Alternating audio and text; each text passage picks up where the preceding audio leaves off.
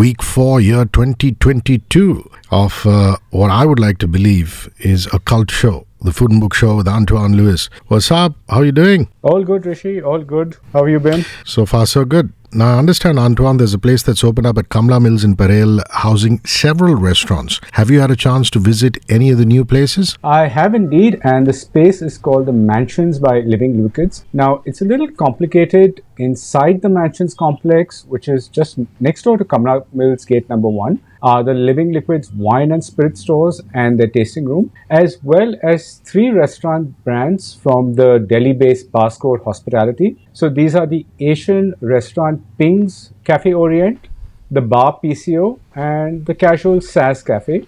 I visited all the restaurants and the bar on separate occasions, of course. I mean, I have a big appetite, but not all that big. All right, so which one do you want to start with? Ping's? I know you like Asian. I most certainly do, and that was my first choice as well. So Ping's is fun, casual Asian street food oriented restaurant with your typical Asian Chinese over-the-top interiors. It's an array of fans on the door, lantern lamps, a bright red accent wall covered with framed photographs of Southeast Asian people, colorful chairs and upholstery, all of which give the space a vibrant, energetic, youthful vibe.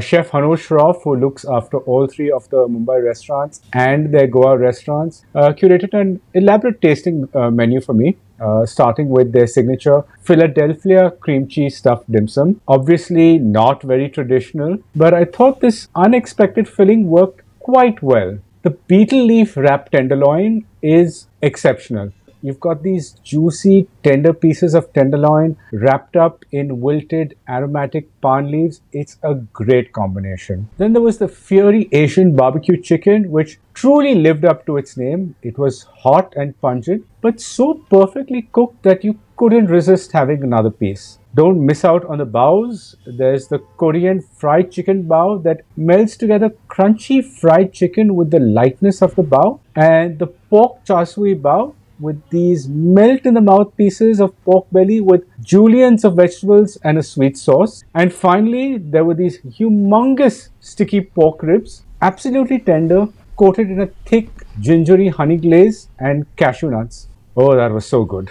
I can feel the joy in your vocal cords. I'm guessing after that you didn't have much left for mains, Antoine? No, just the Goan goreng, which is their play on the classic nasi goreng, except this is flavored with Goan chorizo and served with spicy, thick cut bacon slice. It's a good meal in one. The desserts we shifted to PCO, which is their speakeasy and for which you need a passcode to enter. It's a gorgeous open air space with the bar just as you enter and which winds around the back of the complex. It's absolutely perfect in this weather and should work well in the monsoons too, once covered up. And the desserts I'll talk about next. Okay, now moving on to Saz Cafe, the 3rd restaurant that's part of the complex. I'm guessing, Antoine, this is a world cuisine style restaurant, Saz.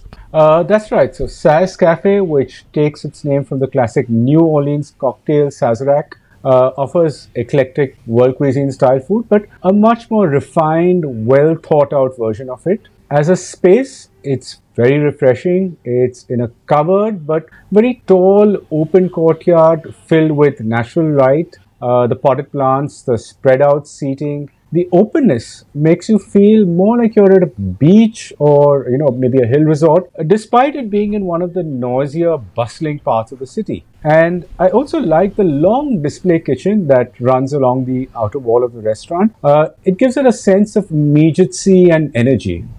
What's the food like? Is it the regular pasta, pizza and more? Well, a lot more, and all of it very well done. There's a lot of modern Asian, and Chef Hano started us off with a roasted carrot and tahini jazra, which is similar to a hummus but made with roasted carrots and chickpeas. The topping of bitter garlic, tossed kale and pickled onions, sliced jalapeno, the roasted baby carrots and the salty feta really bring it to life.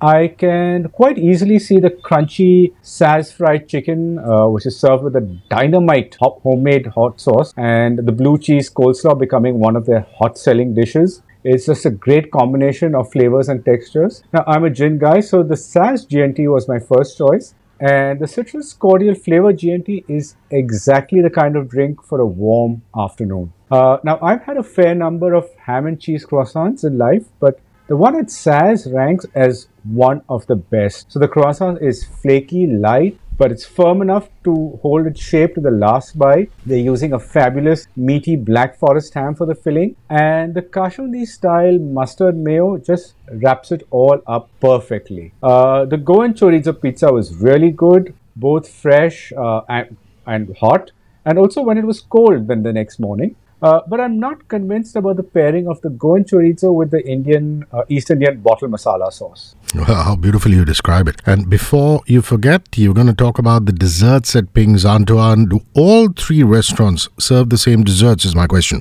That's right. It's the same menu, a dessert menu for all three. And of those, if you like passion fruit, I'd recommend the velvety passion fruit cheesecake with berries and ginger snaps. Unfortunately, I'm not a big fan of the fruit, so it didn't work for me. What did and what I'd return for is the Saz Brookie, which is a chewy cross between a skillet brownie and a cookie, and it's topped with salted caramel ice cream, popcorn, and mini chocolate balls. We licked the plate clean. Go follow him on Instagram, ANTOINELEWIS, Antoine Lewis. And he will be back next week for another smashing edition of the Food and Book Show. Buddy, thanks for your time. See you soon. Bye-bye. Bye, Hrishi. Take care.